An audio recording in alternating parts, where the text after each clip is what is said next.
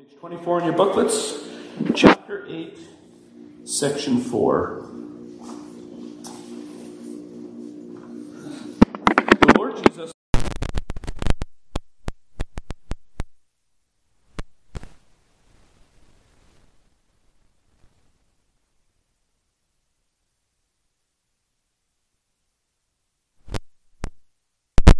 for us. He endured extremely heavy sorrows in his soul and extremely painful sufferings in his body.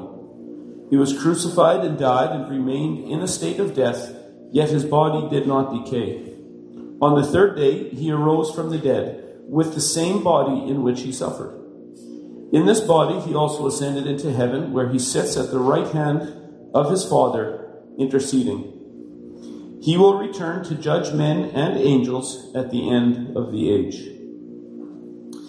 And we got through 24, I think, last week. And so we will pick up after footnote 24 there.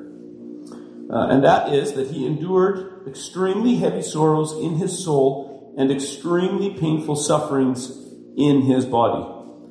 And we've got a few texts there. Who wants to take Matthew 26? Have a volunteer for that? Howard. Luke 22. Tyson. And Matthew 27.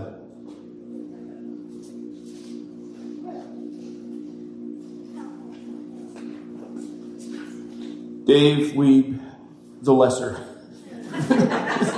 to use the biblical language. All right, go ahead, Howard. Matthew 26.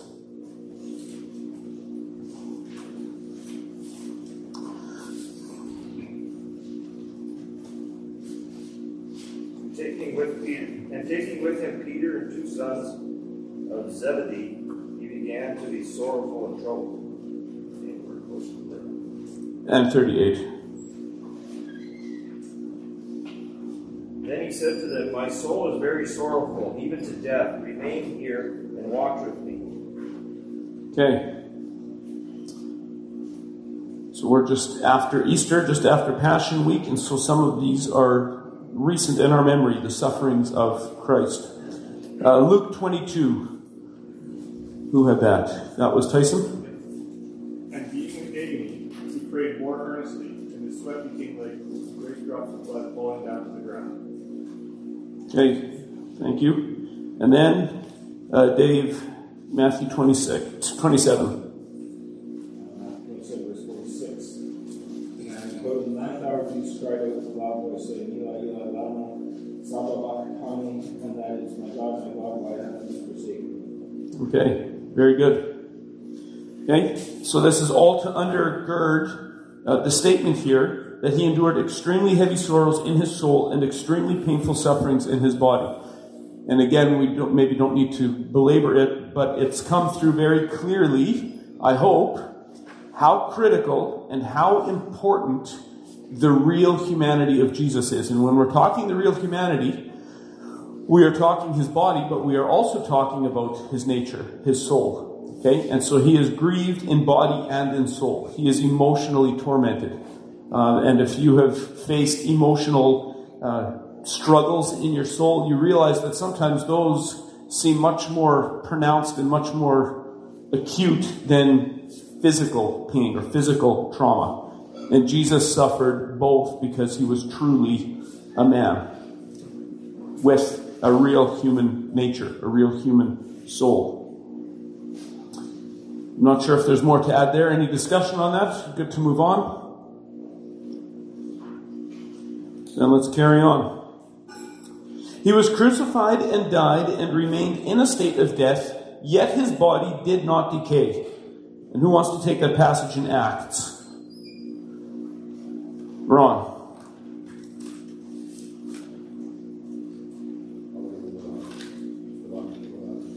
Okay. For David, after he had served the purpose of God in his own generation, fell asleep and he was laid with his fathers and saw corruption. But he whom God raised up did not see corruption. Okay. So you see here, this is an important theme as we work through the Gospels. Luke, in the book of Acts here, connects David to his grandfather, or he connects Jesus to his grandfather David. And so there's continuity. Jesus is following in the footsteps of David, and yet there's also discontinuity because Jesus is a better David. And so Jesus doesn't remain dead like his grandfather David did. And this theme of continuity and discontinuity is important when even when we're working through a gospel like Matthew, where you see both. This isn't some kind of brand new thing out of nowhere that Jesus comes. It's clearly in continuation with the Old Testament. This is one prolonged story, and yet there are really things that are different in the New Covenant after Christ than were before in the Old Covenant in the time of promise of Christ. And so there's a promise and fulfillment theme, but there's also a vast body of continuity to show the unity of this story. This is one prolonged story that God is telling through history. And so Jesus' body does not see corruption because he only remains dead for a short period. But he is really dead. Any more discussion on that? Some of this is circling over things that we've already discussed, so maybe it's in the vault and we can keep moving. But don't hesitate to speak up if you've got something to say. On the third day, he arose from the dead with the same body in which he suffered. And who wants to take 1 Corinthians 15? Keenan. For I deliver to you as of first importance what I also received, that Christ died for our sins in accordance with the Scriptures, that he was buried, and that he was raised on the third day in accordance with the Scriptures. Okay, good. So again, a familiar passage, that this resurrection didn't come out of the blue. This was promised according to the Scriptures, and Christ fulfills it perfectly. Okay, so he doesn't remain in the state of death. And then the next note there on that sentence is footnotes 28, and that would be John 20. Do we have a volunteer for John 20? Howard. So the other disciples told him, "We have seen the Lord." But he said to them, "Unless I see his hands, the mark of the nails, and place my finger into the mark of the nails, and place my hand into his side, I will never believe." 8 days later, his disciples were inside again, and Thomas was with them. Although the doors were locked, Jesus came and stood among them and said, "Peace be with you." Then he said to Thomas, "Put your finger here, and see my hands, and put out your hand, and place it in my side. Do not disbelieve, but believe." Okay. So again, is this the same body that died? Yes, it is. Does this resurrected body ever get corrupted? Does it die again? Or is this an eternally incorruptible new body? See continuity and discontinuity? It's the same body. But there's some kind of transformation that it's gone through, that it is no longer corruptible. It can't die again. It's an eternal, incorruptible spiritual body. And we've had some interesting discussion at Men's Night about how does this work, and there's many gaps that we really don't know because Scripture doesn't fill it in for us. But we can see continuity and discontinuity here. Clearly, it's the same body, but something about it is different. It's undergone a spiritual transformation of some form or another.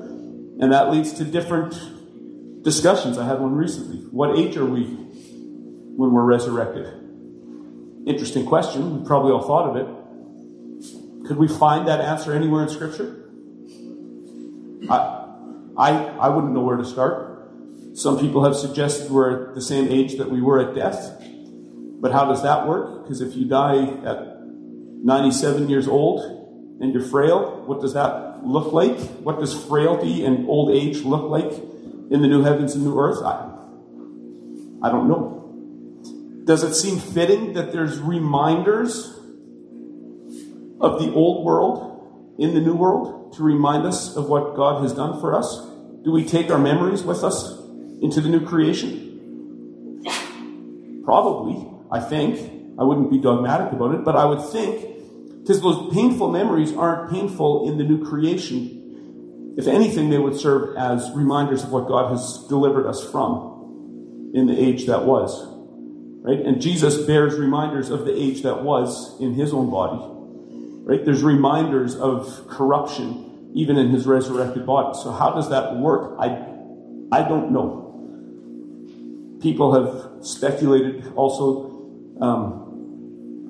that we are going to be in our early 30s in heaven, because that is kind of the age of our physical and mental prime. And that's when Jesus died. I think, yeah, it maybe makes sense on the surface. I think that's pretty speculative. I don't know that I'd find chapter and verse to support that. We don't know. But we do know that it's the same body that goes into the ground at a funeral. That same body comes out. This much we know. It's not a different body. It's the same body in incorruptible form. Continuity and discontinuity, both. And whatever reminders remain of the corrupt world that we're currently living in, whatever of those reminders come with us into the new creation won't hurt us anymore. If anything, they'll give us gladness of what God has done, what he has accomplished.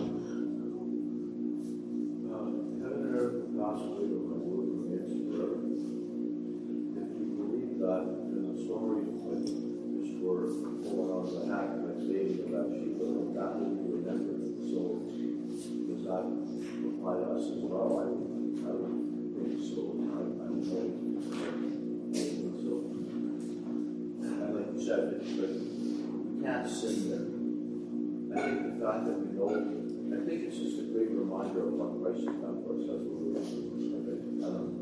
It is hard to remember. Yeah, did everyone hear Alfred? If not, I'll repeat it. I've been told to repeat things through the PA. So Alfred's comment is using the example of David and Bathsheba. Does that reminder of their sin carry over? And Alfred suggested it probably does, and I would probably tend to agree with that. Now, is David going to be living in turmoil and regret and kicking himself for eternity? What he did with this woman? Or if that reminder is there, is it a permanent, eternal reminder of God's goodness to David for forgiving him for that terrible sin? Okay? To the degree that those memories come with us into the new creation, I think it's a reminder of God's goodness. It's not that we will feel smaller, that we will live with eternal regret. Rather, we will live with an eternal reminder of God redeeming even the sinful parts of the story. More on that.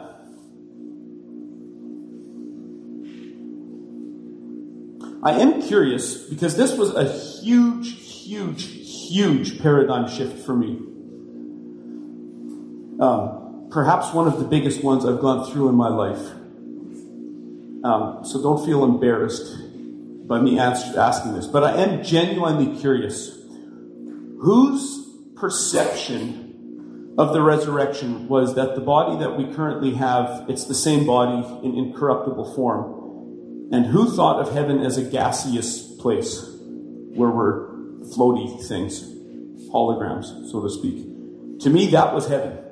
Every funeral I've been to, whether rightly or wrongly, I interpreted the message as Grandpa already has been resurrected.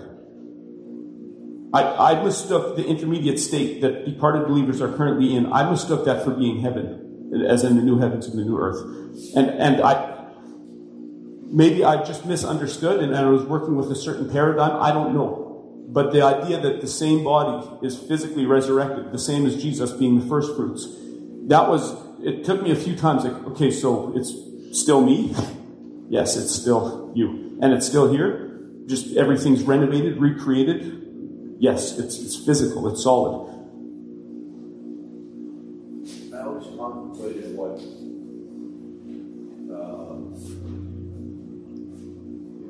Apostle Paul says, absent from the body, present with the Lord.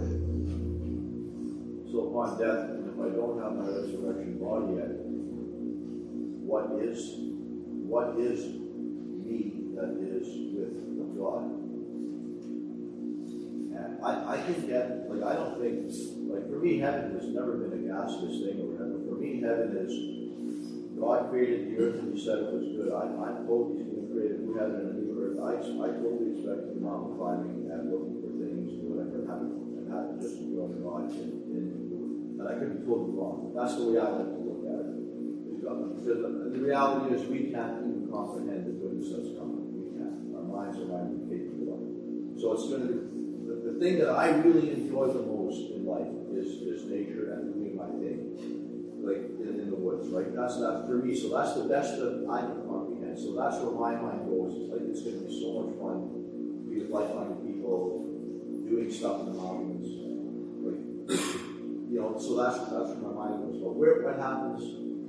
What is it when we die now and we go and we're in the presence of the Lord? Like soul, mind, spirit, right? What? Explain that. Well, that's what is. So sometimes it sounds like we have an answer if we can give something a name. But just having a name for something doesn't answer our questions. And this is where my confusion has rested for most of my life. That's what's called the intermediate state. It's that time where we wait for the resurrection at the end of history, but we really are, in a spiritual sense, in the presence of the Lord, right? Just like in Jesus' story of Lazarus. They're spiritually present, either in the bosom of Abraham, closeness with the Lord, in the presence of the Lord, or in the chains of gloomy darkness, also awaiting a resurrection body that will never perish, despite eternal torment in the lake of fire. Both groups are waiting for a resurrection body. But if we know not nearly everything about the new created heavens and earth, we know much less about that intermediate state. And to me, in my mind, always, and that's why I'd be curious on a straw poll, to me, the intermediate state was just the last chapter. From probably till about 10 years ago. I just thought that's just the last chapter. There's nothing more after that. Until I was helpfully told in a book on the resurrection that there's life after death. And that heaven's not our home. We're just a passing through. Right? We're waiting. There's another chapter. And that was a happy paradigm shift for me, but it was a big thing for me to get over. Yeah, Jesus didn't shed off his physical body when he was resurrected. It's real. It's physical. It's made of meat and bones. What about when people say he's asleep with Christ? How do you interpret that? He's asleep with Christ? Yeah, like as that intermediate state. Okay, depends on what someone would mean. So because there's an absence of information, that tends to be bad for us because we do lots of speculating. There is a doctrine that some people hold called soul sleep. Seventh-day Adventists hold to soul sleep. And there's some others that do as well. Where essentially there's no consciousness whatsoever between death and the resurrection. Which causes problems. How do we say that to be absent from the body is to be present with Christ? If it's just unconscious soul sleep. So I don't think we can say it's unconscious, and maybe that's not what someone means when they talk about asleep with Christ. It could be a perfectly sound saying that they're just saying their body is asleep. It's waiting to be woken up again. And so they are asleep and yet present with Christ in a conscious kind of way. That would be a perfectly fine comment. And then you've got some of the Catholic stuff about purgatory and limbo and stuff like that, which we wouldn't hold to. I think that's also highly speculative, where you go to purgatory to be purged of any remaining sins, so it gets kind of burnt off. So there's lots of speculation that's happened about that period, and I don't know what you mean. I guess I'd need to know more how you took it or how you've understood that comment. I've heard that phrase before when somebody is known to be a believer and they'll say, "Oh, Christ is the resurrection." So I've never understood what that means. Yeah, I wouldn't know either. I think it would depend on the individual saying it. If it would be saying it's soul sleep, I probably couldn't go there. If they're saying they're waiting the resurrection, and they're in this unnatural period of time where body and soul are divorced from each other, which is incredibly unnatural and temporary, but that they're consciously with Christ, I think it's a perfectly good, sound saying. There was another hand here. Well, biblically doesn't it say for those who have fallen asleep? Yep. Don't they Seventh-day Adventists get that from that? It could be, yeah, because sometimes sleep is used interchangeably with death in the Bible. Right? When Jesus says the little girl's just asleep, well, no, she's dead. But that is a way that we talk about death, and it can be perfectly fine. Vern. Well, one where I was kind of grabbed a little bit of comfort from, that's in 2 Samuel 12, verse 23. And it's you brought up David and Bathsheba. This is actually when the baby died.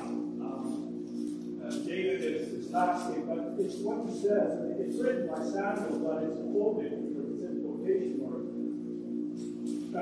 He says, "But now he has died. Why should I fast? Can I bring him back? I shall go to him, but he will not return to me." Now, some people think, well, he died, not going to die, but I read that they'll be together and they will, to some extent, recognize. I don't know. Yeah, no, and I think that's a perfectly sound implication of that. So Vern just mentioned 2 Samuel 12:23, that after David and Bathsheba's baby dies, David says, I can't, can I bring him back? I shall go to him, but he will not return to me. And so there's some sense that after death, they're going to be together somehow. Yeah, and I think that's totally reasonable. Oh, okay. Yeah. So, but I'm curious now, and don't feel embarrassed because I'm going to put my hand up in the unorthodox camp here. But I'm genuinely curious how people think about this. Who would have had the conception that death, the separation of body and soul, is the final chapter for the human? That is the resurrection? Okay, it's relatively few of us. Who had in view a physical resurrection in a recreated cosmos? Okay, that's encouraging. Good. That's quite encouraging. I guess I know the dead in Christ will rise first. Yeah. So there's something more than after we die. That's what I was on exactly what I was going to look, or what's in between that I don't understand. But the dead in Christ will rise first tells me that there is a resurrection. Yeah, and for me, after I saw that, it seemed so obvious, and then all the pieces fall into place. But I don't know how many times I've had a paradigm shift where all of a sudden, okay, how did I not see that? Because that's so blatantly obvious. It's been punching me in the face for 30 years, and now I notice. The history of what heaven will actually be, I guess I've always had a bit. I didn't believe we were sitting on clouds playing harps. Were we actually farming and driving trucks? That's another thing hard for me to understand. Mark Lowry, the great theologian, comedian, said that Einstein's brilliance and Disney's imagination is what a kindergarten play compared to what God has prepared for us. It's a bit of a physical picture of we won't understand it, we won't grasp it. Yeah, that's good. Lisa. I'm reading the Revelation. I can't quite point where the text is, but about the wolf that land like get everyone shall eat them.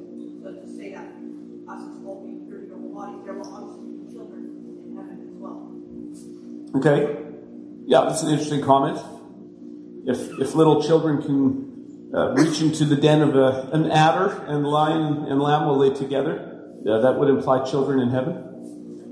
I'm not one who believes in pet resurrection, but it seems on the basis of the descriptors of heaven and even 1 Corinthians 15, it does appear that there's animals in the new creation. Every indication is that there are animals in the new creation as well.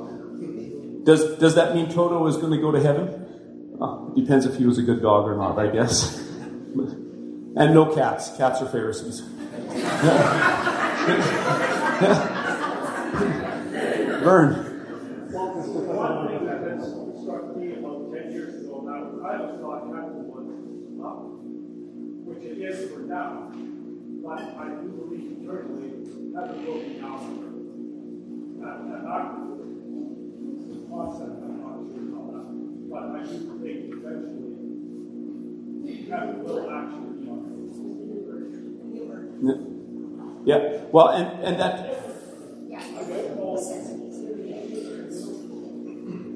Yeah, and I think that's an important piece there too. If we look at, and this is to me one of the most beautiful elements of theology is to do biblical theology, not just systematic theology, but biblical theology, like reading the story. The theme of marriage, divorce, and marriage is common. How many divorces happen in the Bible? And they're painful and terrible. And death is a divorce. Getting kicked out of the garden is a divorce. Right? And how does history end? With a wedding feast, with this being brought back together. Right? The New Jerusalem rejoined, heaven and earth rejoined. So there is a great divorce right now. Heaven and earth are separate right now. But that's a weird, unnatural, uncreated, temporary arrangement. We are awaiting the wedding feast of the Lamb. This is going to be, the pain is going to be healed when it's put back together. Yeah. And I do believe, based on the language of 2 Peter 3, where it talks about the world of Noah was destroyed. The world was destroyed. So I don't take that as annihilation of this planet. Because this world has already been destroyed. But the same ball is spinning. So I don't think this planet is annihilated and replaced with a different one. Because this world has been destroyed probably several times already, and yet we are still here on the same ball. I think what happens is these ages or these successions of worlds can happen at the same physical place. And so a reuniting of heaven and earth, I don't think is a foreign concept to Scripture. And we do still talk that way, right? Ty and Mike farm on my grandpa's old farm, same farm. When my grandpa was growing up in the 30s, he wouldn't have pictured hydroelectricity running robots and diesel-powered everything for the field. Right? So my cousins are on the same farm, but it's a completely different world. Okay? Same physical place, different world. A succession, a new age has come and replaced it. And that's how I would understand the destruction and recreation theme. It's the same stuff, just in new form. Same as our bodies, really, just on a grander scale. What would be your thoughts on the reason for a new heaven? For a new heaven. Well, a couple things. In the biblical cosmology, there's 3 heavens. And this is going into kind of weird stuff. No, I get that. But there's heaven, which is everything above the ground. Birds fly in heaven. 747s fly through heaven. Okay, so this is the first heavens. And then there's, in the biblical conception, there's the firmament, which in scientific language, I would say we would call that the ozone layer. There's the separating barrier between the first heavens and the second heavens. So the second heavens is where satellites are and where stars are. And the third heavens is the presence of God. And that's the weird one that, who's been there, who knows. But to say that the heavens would be in need of restoration, clearly. If we're going to have weather that's redeemed, if we're going to have planets and stars that are redeemed, I'd say we do need a new heavens. Not in the sense of in the presence of God, but the cosmos needs to be made new, including things that don't touch the ground. Okay, so you're okay. I never perceived it that way. Okay.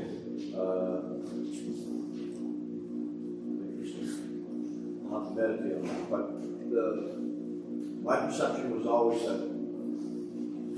Yeah, like my thing was, why does it have to be, like, if everything's perfect around God, why does that have to change? Yeah. I get the 3 hours. I get that, but I never, honestly, I never equated the 2 like that. That's what that did. That's interesting. I think so. I think if we would apply it to the throne room of God, the third heavens being renewed, what would that look like? Well, there's no corruption surrounding God. Perhaps if we apply it there, the newness of it is that it's rejoined again. So it's of a different nature, not that it's currently corrupt, but that its rejoining of earth is a renewal of some sort. Well, the thing that always came to mind for me is that God, like God's going to create, like Jesus is going to make mansions for us, right? So I thought that was part of the newness of it. And that could well be. I'm going to make a home for you, so it's going to be different. Yeah. But in any of those cases, the big ticket item is the rejoining. Yeah. of heaven and earth and everything being corrupt. I wouldn't say it doesn't apply to the third heavens. Yeah, no, I really like it. I don't know why in the world I didn't think that was perfect. Well, you're in good company, because lots of things hit me and then all the pieces fit together and like, wow. Cool. I learned something. Well, and if I'm way out to lunch, then I apologize for teaching you the wrong thing. Peter. Revelations, it speaks about the heaven going there, hold up like a scroll, and God promised after the flood that He would not destroy the world with the flood season. But this world is going to be destroyed if I understand it. But it's going to be destroyed by fire and hail and brimstone. And then God will. That's what I understand in Revelation. So you're asking how that fits with the restored heavens and earth? Right. So obviously He is destroying this world, and He can create for us a new one. That's where heaven is. Right, and I agree, that is the language. What I'm saying is, what does it mean that God destroys the world? He destroyed it in the time of Noah, and clearly we're on the exact same planet as Noah. Right? But Noah's world was destroyed. I'd say Abram's world has been destroyed. And I'd say Moses' world has been destroyed. And on a smaller scale, my grandpa's world has been destroyed. But there is coming a final destruction when elements, to use the language of 2 Peter 3, that all the elements are destroyed with a fervent heat. Well, what does that mean? I don't think it means annihilation of the planet. I think it's like the language of gold and dross. The elements of the world, don't think carbon and neon and the periodic table. The elements of this world, again, in biblical cosmology, are the spiritual principles of the world. So the elements being burned up with a fervent heat is all the idolatry, all the false gods, all the false worship, all the sin, all the death, all the corruption is burnt with a fervent heat. And the remarriage of heaven and earth, the renewed new heavens and new earth takes place in a remarriage. But destroying this world means, yes, as we know it, but I don't think it means God starts with a new solar system. Would that be also unbelievers then? Burn in a sense, yes. Yeah, I'd say it would have to, because they are part of the elemental principles of the kingdom of darkness. So they would be swept up in that judgment. And again, the fire language carries through to the lake of fire, to eternal destruction. Don and then Jolene. If we think that God created this world out of nothing, and Eden was perfect, we don't know what Eden was anymore. He destroyed it in the days of Noah. It's totally possible for him to burn the skin off of this ball and put a brand new face on it. In essence, destroy it, but still be easy. That makes sense to me. And that's I think that is the biblical. If we think in terms of biblical cosmology, instead of 1950s and beyond scientific cosmology, which we have been trained in, this isn't just window dressing. This is deep worldview stuff. Can we see the world like the biblical authors did? The way we conceive of it, even physically in our mind, is very, very different. The way we conceive of firmaments and heavens, and it's a challenge in a scientific age. This isn't anti-science by any stretch. Science is wonderful. But the cosmology and the makeup and this three-story universe that we live in, that's a big deal, I think, if we're going to be honest with the biblical language. He can totally renew what's here now, or it may look completely different, right? Right, and we don't know what...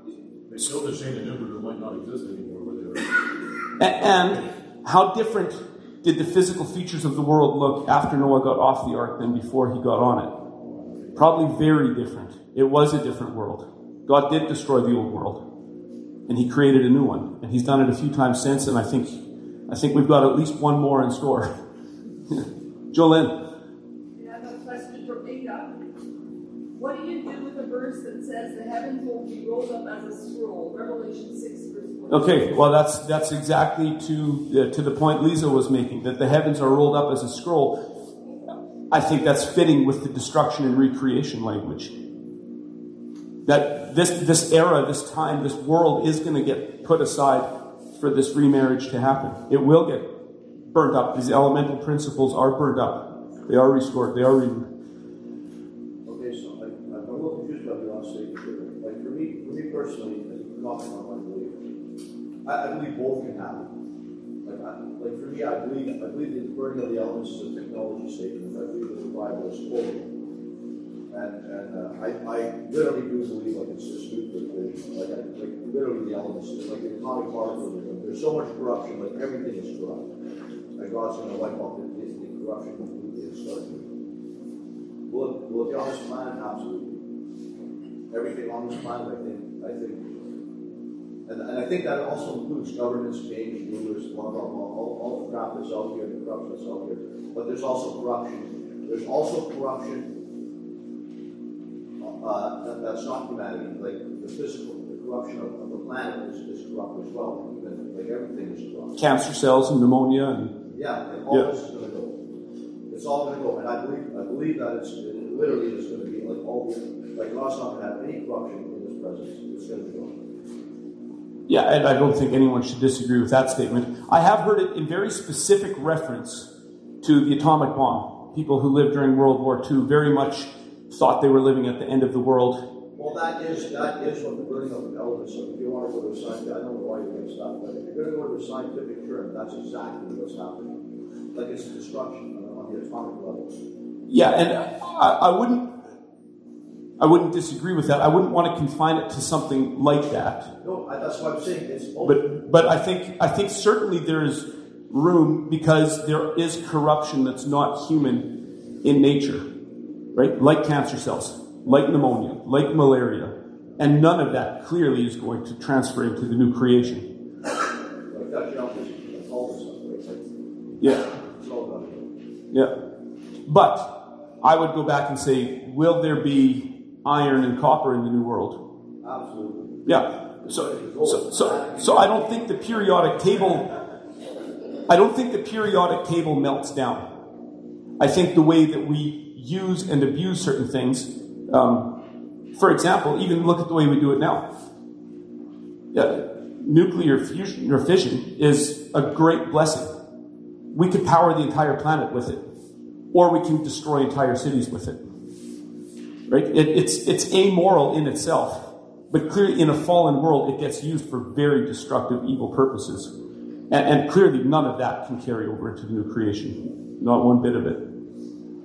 If there's nuclear in the new creation, it's going to power cities. It's not going to bomb them. Okay, so to wrap this whole conversation up, we were raised to not even discuss these kind of topics because the only thing that mattered was that we would be in the presence of God forever seeing God. So when we have these kind of discussions, I always think back to being told you shouldn't question those kind of things. Those are the things you should worry about. How do you answer something like that? I'd say don't worry about it. Because to whatever degree this discussion is misguided, isn't going to alter the perfect outcome that awaits us. I don't like the mindset that says don't ask questions. I prefer my way of doing things imperfectly to someone else's way of not trying them at all. That's a quote from D.L. Moody about evangelism. I prefer my way of doing it imperfectly to your way of not doing it at all. Okay, so let's grant we've got feet of clay. We're going to make mistakes, moral mistakes, theological mistakes, behavioral mistakes. We will. That's just life in a fallen world. But I think to cut off curiosity actually impairs our spiritual growth. I think to be curious about the Bible and read it with new eyes and say, okay, why does it say that? And then you go do a deep dive. Okay, where does that language occur at other places in the Bible? And start seeing those things. Sometimes you make mistakes and we'll make connections that are clearly wrong and then we can be corrected and so forth. But I think it's a healthy exercise to be curious when we read our Bibles. And I would also use that opportunity to say what a corrective and what a blessing church history is. Because there's also, if you're the first one in church history to find something in the Bible, or if you belong to a tradition that finds something in the Bible that people have only seen for the last 50 years, you're almost certainly in error. Okay? It's very helpful. This is not the Bible. The Apostles' Creed is not the Bible. They're all subservient to Scripture. And yet, church history can really help us to weed out which things are worth planting a flag and saying this is a hill to die on. Which things have Christians always had disagreement, like sound Bible-believing Orthodox Christians have. This has been a discussion since the early church, or this, even post-Reformation, not all Christians see this the same way. Those things we can learn to hold with an open hand and be generous and say, yeah, maybe this, maybe, right? But if you find something that is novel, it's almost certainly going to go down the wrong road. Church history is a helpful corrective to keep us inside the bounds of orthodoxy. You don't want to be the first one to discover something. It's just, I've heard it said before, it doesn't benefit us to study what might come, because all that matters is if we're safe or not. Well, and that's clearly the most important thing, but I think it's worth studying. Does the Bible concern itself to some degree with describing the future state of affairs? I think it does, to some degree. Have there been different views of the future from the beginning of the church? Yes, there have. So we can hold those like this. Have there been different views on, well, I heard an absolutely atrocious sermon from a very local pastor this last week, outrightly denying penal substitutionary atonement, kind of making fun of God's holiness. As though, oh yeah, so God's going to require death for his holiness to be satisfied? Everyone laugh with me.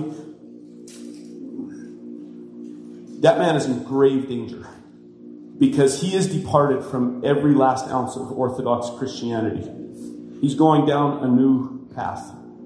That's scary stuff. Okay? That's not something that we as kind of Protestant evangelicals have always disagreed on. Never. That's been the core element of it. So I think, again, church history is not infallible, it's not inerrant, but it's very helpful in helping us understand which things, if the church fathers disagreed, if the reformers disagreed, the Princeton men disagreed, the Puritans disagreed, we're probably not going to solve it. So let's learn to get along. And if you're really departing the bounds of orthodoxy, plant your flag there and say, this is truly novel. Everybody, Roman Catholics, Eastern Orthodox, everybody's agreed on this. You're going on a new trail. You've got the problem, not me. Right? So I think that's a helpful test to see where we stand in terms of the legitimacy of our understanding of the text. And again, I want to say that without making church history inerrant or infallible, because there are lots of mistakes in church history. But in the mercy of God, not everybody makes the same mistake at the same time. So we can learn. Okay? And people from other ages help us to see the mistakes we're making right now. So it's good to read old dead guys, because they'll see things all of us are missing. They will. Diane. I was curious about what it means with that in my father's house or any rooms, I go there, I'll prepare a place for you and I'll come back to you with me. So if that's referring to heaven and God's house, but Jesus already gone there to prepare it, where is he? At the right hand of the Father. Which is another way of saying I have no idea. I think what that language does is to convey that there's lots of wedding language, lots of preparation language. I think what's being conveyed is that Christ is in that spiritual third heaven dimension, somehow with a physical body, preparing for that wedding feast at which everything is put back together and made right. So that's how I would take the preparing a house thing. And we can go into all kinds of biblical cosmology and symbols. The New Jerusalem's a perfect cube. which is interesting because so was the garden, so was the tabernacle, so was the ark. Like, there's all kinds of stuff happening in that symbolism to convey perfection and remarriage happening. So that's as far as I would probably push.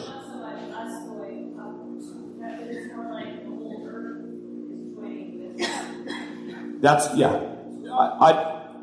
In the temporary state, can we use the language of going up to heaven? Yes. But in the bigger cosmological picture, the biblical imagery is always heaven invading earth.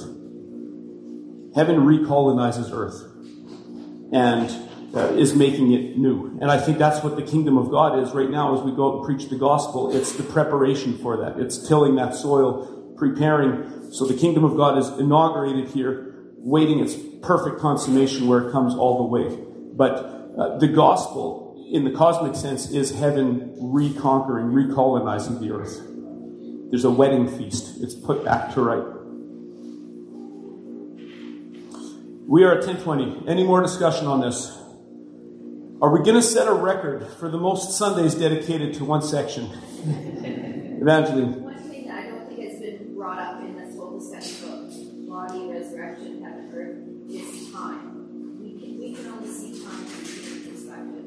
And God's time is, like, we can't fathom how God's time is, right? And that's something that hasn't been brought up in this discussion. Yeah. Yes, so she's making a legitimate point about time, and we live in time. We don't understand how life goes on outside of that particular element, or that dimension. We really don't. We really don't. Anything else before we bring it in for a landing?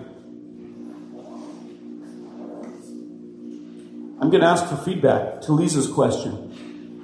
Even if we don't have all the answers, is this helpful to explore these themes?